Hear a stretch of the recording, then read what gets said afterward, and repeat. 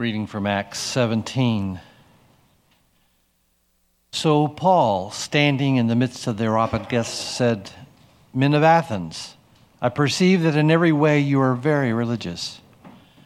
For as I passed along and observed the objects of your worship, I found also an altar with this inscription, 'To the unknown God.' What therefore you worship as unknown, this I proclaim to you. The God who made the world and everything in it, being Lord of heaven and earth, does not live in temples made by man, nor is he served by human hands as though he needed anything, since he himself gives to all mankind life and breath and everything. And he made from one man every nation of mankind to live on all the face of the earth, having determined allotted periods and the boundaries of their dwelling place, that they should seek God and perhaps feel their way toward him and find him. Yet he is actually not far from each one of us. For in him we live and move and have our being, as even some of your own prophets have said, for we are indeed his offspring. Being then God's offspring, we ought not to think that the divine being is like gold or silver or stone, an image formed by the art and imagination of man. The times of ignorance God overlooked, but now he commands all people everywhere to repent, because he has fixed a day on which he will judge the world in righteousness by a man whom he appointed, and of this he has given assurance to all by raising him from the dead." Now when they heard of the resurrection of the dead, some mocked, but others said, "We will hear you again about this." So Paul went out from their midst. But some men joined him and believed, among whom also were Dionysius the Areopagite and a woman named Damaris, and others with them. The word of the Lord.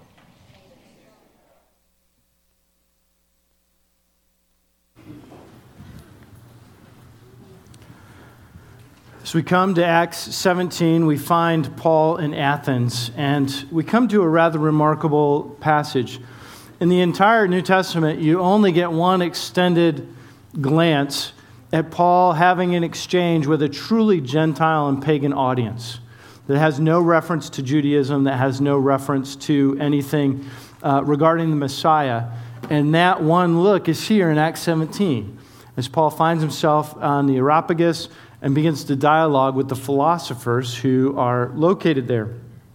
And so it raises the opportunity for us to ask, how do we think about unbelievers? How do we think about the people in our culture who live apart from God, who have decided that the God of the past is something that we can do well without and move forward in life without? Actually, Paul is engaging a very similar phenomenon a long time ago.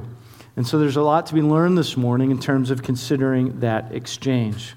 And so we're going to look at Paul's attitude toward the philosophers, and then the philosophers' attitude toward Paul, and then the heart of Paul's message, all with the idea of trying to understand better Paul's exchange with the unbelievers and how that informs our exchanges with unbelievers today. So we begin with Paul's attitude toward the philosophers. Notice that Paul comes into Athens.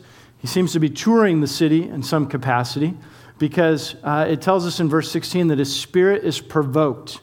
He becomes angry, frustrated, because he goes around the city, he sees all kinds of objects of worship and statues, right, devoted to various gods. And for the idolatry that exists in Athens, he thinks to himself, this is not the way it should be. I'm frustrated. The language is rather strong. It's the same word that is used in the Greek translation of the Old Testament to describe God's frustration over Israel's idolatry. So as God would look at Israel and say, this is not the direction you should be going. You're opting for gods that aren't actually going to bring you life. Paul thinks the same thing as he walks around Athens and grows frustrated. But, notice that he doesn't then move immediately to condemnation. I judge you for your idolatry, or God will judge you. He doesn't move to some form of contempt. How can you be so foolish? What does he do? Instead, he moves to a place where he can tell the story of Jesus. He acts in compassion toward the city that provokes his spirit. He thinks to himself, not only is this not the way it should be, but God is not receiving the glory that is due his name. And if God isn't receiving the glory that is due his name, then you won't be receiving the life that you could have by worshiping the one true God. Paul impresses me that way, that he would engage the city in that fashion. And it makes me ask, how do I engage or how do I respond to walking around the idolatry of Rockwall? How do you respond? Whatever community in which you exist, as you make your way from store to house to neighbor, right, and engage all of the idolatry, whether it be idolatry of houses or cars or businesses or entertainment or drink or kids, whatever it may be. How does your spirit respond? Do you find yourself moved toward a place of compassion? Move toward a place where you would hope for the opportunity or engage the opportunity to tell the story of Jesus? Or do you sometimes find yourself in a place of, well, fools, they will reap what they sow. Or my kids will grow up to be righteous and they will condemn the story of their indulgence and foolish decisions. Right? That would be contempt or condemnation. But that's not what we see Paul doing. Is there opportunity for us to engage the community in compassion and to build relationships, to even play the fool. And notice Paul is going to engage the gospel, and at the end, he gets a very small return for his investment. Most of the people, as we'll see, are writing him off, not interested in the story that he has to tell, even though some say that they want to hear more. Whether that's sincere is hard to know. Paul is willing to play the fool to tell the story of Jesus. Are you willing to play the fool to tell the story of Jesus? To have an engagement with a neighbor. And notice, too, that as we proceed, Paul seeks to relate to the neighbor on their own ground. He's going to speak to them about their statues and say, let's talk about what you have here as a segue into talking about the story of Jesus. It calls us to engage our neighbors, to love unbelievers, to say, what do you love? What do you worship? Of course, you wouldn't phrase it that way, but what do you love? When we talk about what we worship, we're talking about what we invest our time and our energy and our money in. So when you ask your neighbor, what are you committed to? And it could be anything, but tell me about that. Why does that give life to you?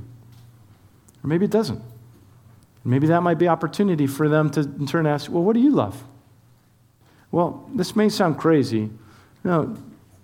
Jesus people in church has a really bad reputation these days, but I really do love the story of Jesus.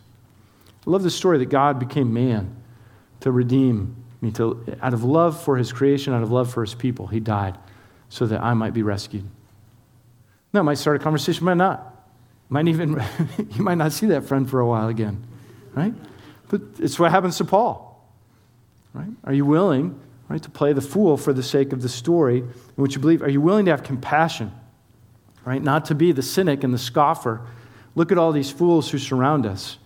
Right? Look at all these people who are living way beyond their limit on their credit cards. How stupid. Instead to say, if I didn't believe in Jesus, maybe that's what I'd be doing too. Because there isn't a whole lot of good options apart from the story of Christ. As I was saying about this, I was reading too about a minister who became a missionary. His name was Reverend Thomas Theron Alexander. He grew up in Tennessee at the end of the 19th century. And when Japan opened up after being closed for almost 100 years to any Western outsiders, he said, this is an opportunity from God to go and share the story of Jesus in Japan. And so he got married. 5 months later, he got on a boat, took the month-long journey to get to Japan, and spent the rest of his life evangelizing primarily in Osaka. He planted churches, legacy that exists there to this day. Well, there's a man who has compassion, right, who sees this opportunity in this unbelieving population and says, I'm going to move toward it. Right? How important it is for us, right? Not all of us are called to move in that direction. It wouldn't even make sense if we all decided on the same day to move away from Rockwall. Right? We're, in one sense, missionaries in our own context, but how important that we support and encourage our missionaries, like Joel and the leaders, Joel Swearingen and the leaders of the CRI projects, that they tell the story of Jesus in a place that is surrounded by idolatry, and in places where the story of Jesus is not frequently told. And this is what Paul holds out for us as our participation in God's mission in this world. So we see Paul's attitude toward the philosophers. compassion. I'm going to tell you this story and see what you do with it. But what, in contrast, are the philosophers' attitude toward Paul? How are they thinking about him? This is a pretty interesting bit in terms of understanding the ancient world and how some things haven't changed all that much. Paul he proceeds to tell the story of Jesus. He starts in the synagogue where he always starts. But by 17, it's clear that he's telling the story of Jesus to basically anyone who will listen, any opportunity. And so he starts speaking at the Areopagus. The Areopagus was both a place and a council, and probably is functioning in both roles in the midst of our passage. And there he comes into contact with who? The philosophers of the day, the Epicureans and the Stoics. Now, Epicureanism and Stoicism is important because they're the two reigning philosophies in the Greek world for centuries. Basically, from the time of Plato all the way up until Constantine makes Christianity the official religion of the Greco-Roman world, Stoicism and Epicureanism ruled the day. Now, they were, in some ways, very similar. Both philosophies thought that there was no room and no advantage to the old gods. If you wanted to believe in Zeus and Apollo and Aphrodite, God bless you. That's a very ancient notion, right? Isn't that funny? That we're talking about the ancient world, thinking about the old gods being an ancient notion and dismissing that. And saying, there's no supernatural, there's no divine, there's only the material. There's only this world and what we can hear and see and touch and taste. And that's all that we need to be concerned with. And so the question becomes, what's the goal of life? Okay. Well, the goal of life for both was to become a sage, right? To become a truly wise person. Now, you couldn't actually achieve sageness, but as you drew closer to being a sage, your life would be filled with more peace and contentment. You were pursuing what they called the perfection of being. Well, how do you pursue the perfection of being? This is where they differed. If you were an Epicurean, the problem with humanity is humanity's desire for things that need not be desired. In other words, imagine that you want a new bicycle. Perhaps this is on the mind of some of our boys and girls. But the problem is the bicycle you want, you can't afford. You don't have the money to buy the bicycle. And so you think to yourself, my problem is I need funds, I need resources to get the bicycle that I want. That's my problem, and that's the problem I have to solve. Well, not so, says the Epicurean philosopher. The Epicurean philosopher says, no, your problem is that you want the bicycle that you don't really need. And if you simply stop wanting the bicycle, you will be free of the disappointment of not having the bicycle. And so Epicureans talked a lot about living a very simple life, unencumbered by things that you didn't need, and that you would enjoy greater happiness as a result.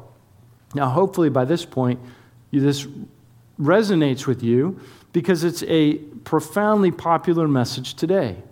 And if you tune into some talk show or go to look at the self-help section of a bookstore, there's lots of information on how to simplify your life, how to get rid of things that you don't need or want or bring you joy. And as a result of that simplicity, you will live a happier life, right? This is Epicureanism. And you recognize this. Some of you can think back and say, yeah, there was a season where I really wanted something, and I knew I just wasn't going to get it. So I told myself I don't really want it. And you played the Epicurean. Right? I'm going to kill the desire, therefore I'll be free. Okay, so that's Epicureanism. The Stoics said, that's all well and good. They didn't really have a problem with Epicureanism as it was, but they said that's not enough because life is not simply about desire. The Stoics said life is filled with tragedy. It's filled with suffering, and just limiting your desire is not going to prepare you to meet the tragedy that's going to come upon you. Sickness, death, loss of loved ones, things not working out. What you have to do is really prepare yourself. You can't be surprised by tragedy. You have to assume that it's coming.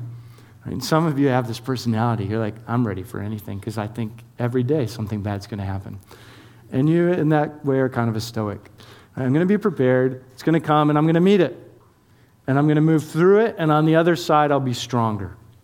Right? And this, you grow in Stoicism, you pursue the perfection of being because each tragedy that you face with courage and move through, you become stronger.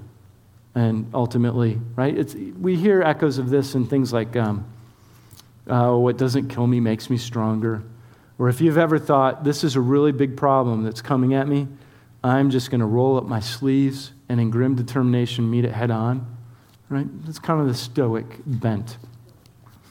And so these are the two attitudes, or attitudes is the wrong word, two philosophies that dominated the ancient Greco world. And again, you easily can think of resonances in our time today in which people opt for these philosophies as well. In fact, even in Western culture, as we increasingly, right, the numbers rise dramatically every year, almost exponentially, of people saying, we have no need for the old God.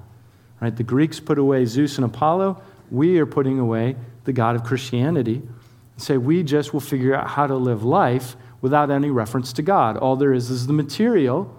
People are opting for things like Epicureanism and Stoicism. Right? These philosophies are all the well, and you will see them. They're going to become all the more apparent and prevalent in the coming years as society increasingly moves away from God. But this is what Paul is engaging and coming up against in terms of the ancient world. And in terms of what Paul is dealing with, and in terms of how it applies today, I want to introduce to you a woman who will play a role in our story. Her name is Joanna Reed Shelton.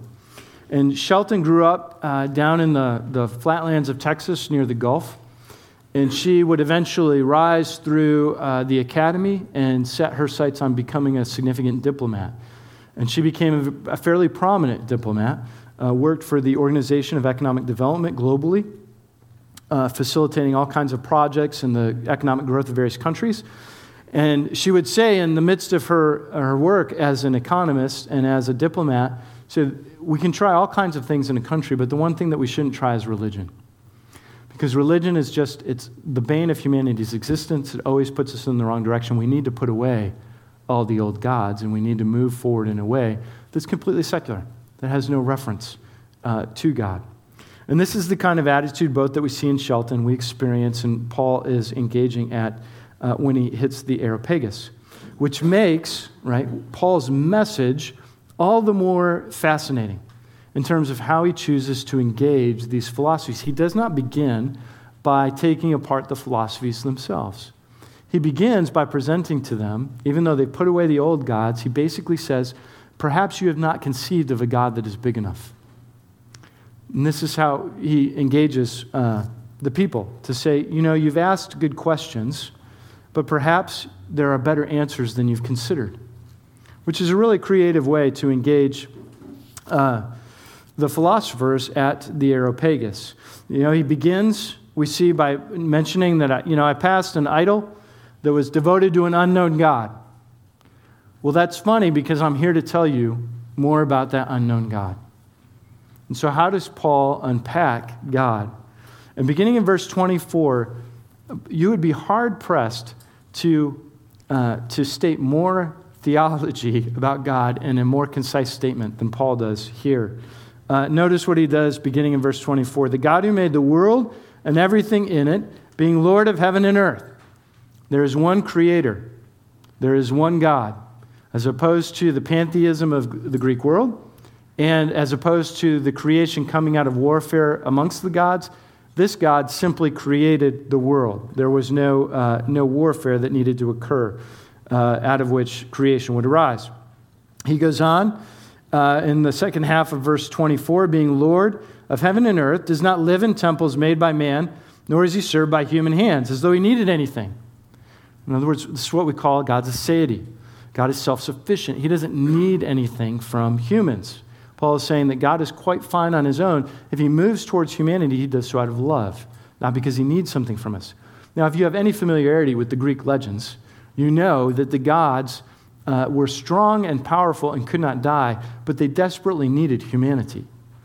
All of the God's stories are bound up in their unending participation in the human story and consorting with humans.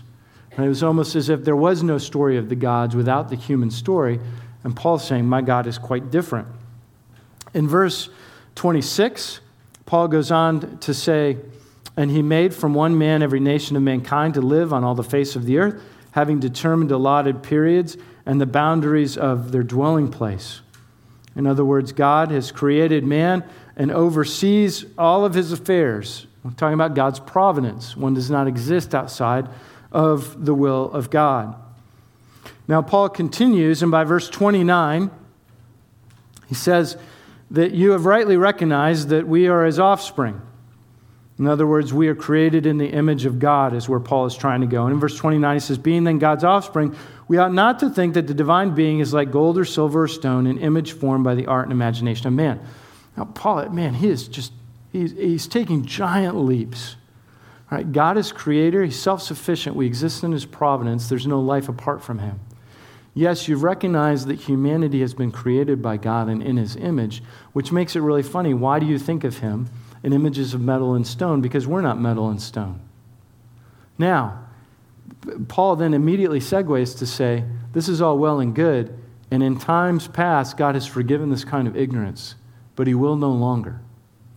Because his appointed person, the man he has appointed, has come to reconcile all things.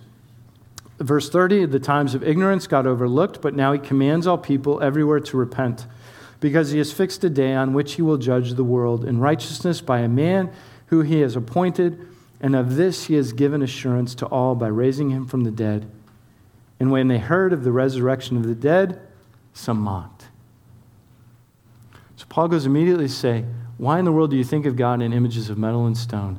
Be careful. God's not passing over this ignorance forever. A day has been set for judgment. If you don't believe that, God has assured it because he has entered into history and has risen that man from the dead to vindicate him. And they say, whoa, whoa, whoa. Did you say resurrection? And the Greeks didn't believe in resurrection. Right? You died and went to some place after death, but there was no resurrection in this world, and certainly no resurrection never to die again. Now, why would that trip up the Greeks to such an extent that they immediately just said, we're done here? Because what if resurrection is true?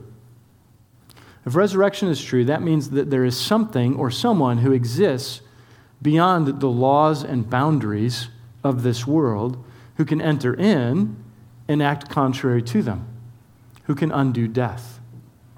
And if there is someone of that nature, that means that the supernatural or the divine exists. And if the supernatural or divine exists, then that turns Epicureanism and Stoicism on its head. And as a result, that threat, we're not going down this road. We deny resurrection and are not interested in what you have to say. And you can imagine how it might have begun to raise very difficult questions for philosophies that exist apart from the glory of God and the reality of the arrival of Jesus and his death and resurrection. And even as you may have friends, or even as you see your own self tempted, we're constantly tempted to walk through life without faith. And when we do, we have to turn to something like Epicureanism or Stoicism. And for those who become Epicureans and say, I just have to get control of my desire, if I can master my appetites. And in some ways that's very true. In some ways that's very biblical. But you could also ask questions, well, what makes a good desire and a bad desire? And who gets to decide?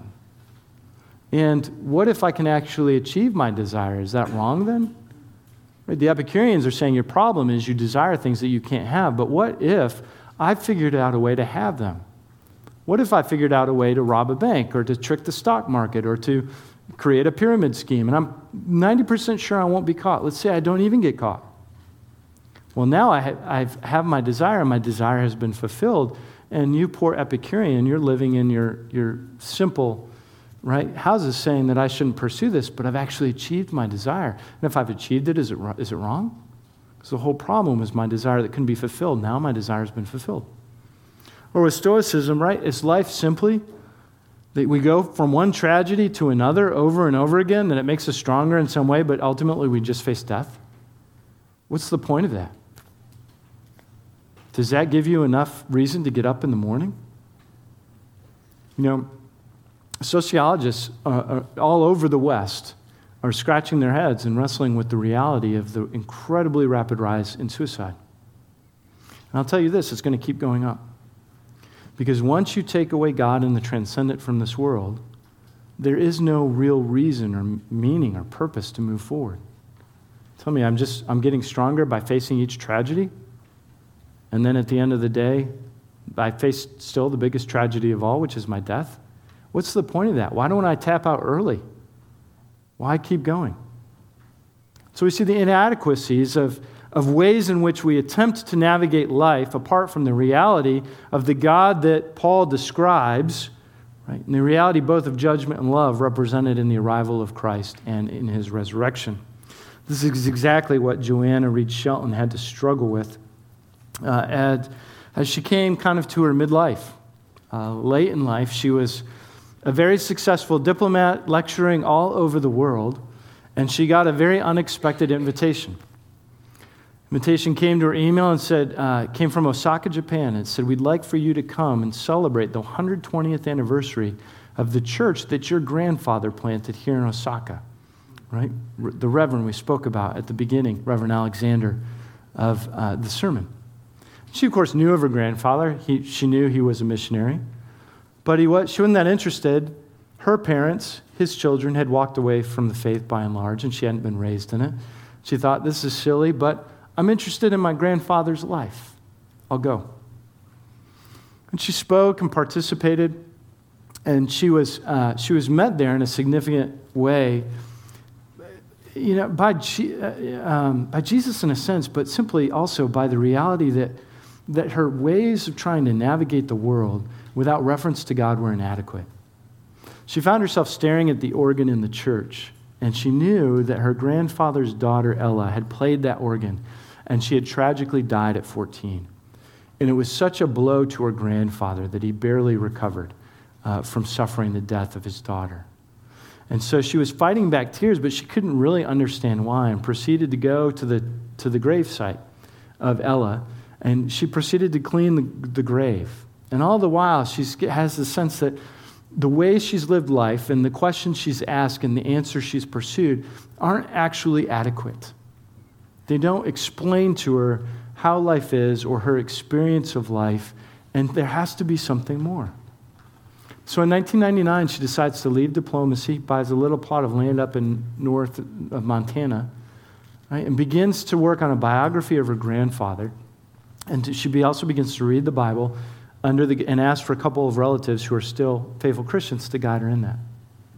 And in that, she considers the claims of Jesus. She considers the life of her grandfather and realizes that there's so much more to his life and to his faith and to what he accomplished than to what she had been peddling, so to speak, as a diplomat.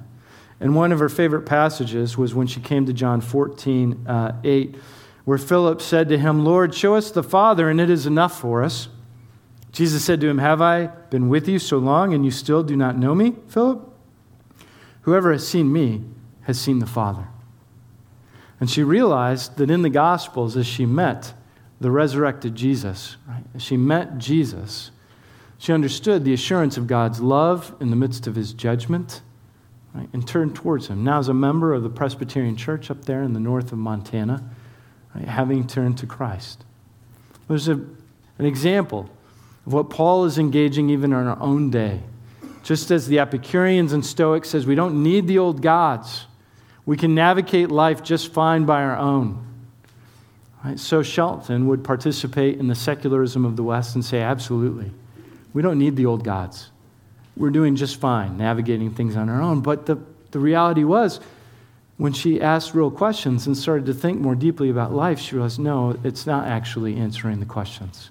The questions go much deeper, and the answers have to be much bigger. And this is the God that Paul holds out on the Areopagus to the Greek philosophers. See, you've asked good questions, but your gods have been too small. Here's the real God, right? And we've seen him. If we've seen the Son, we've seen the Father.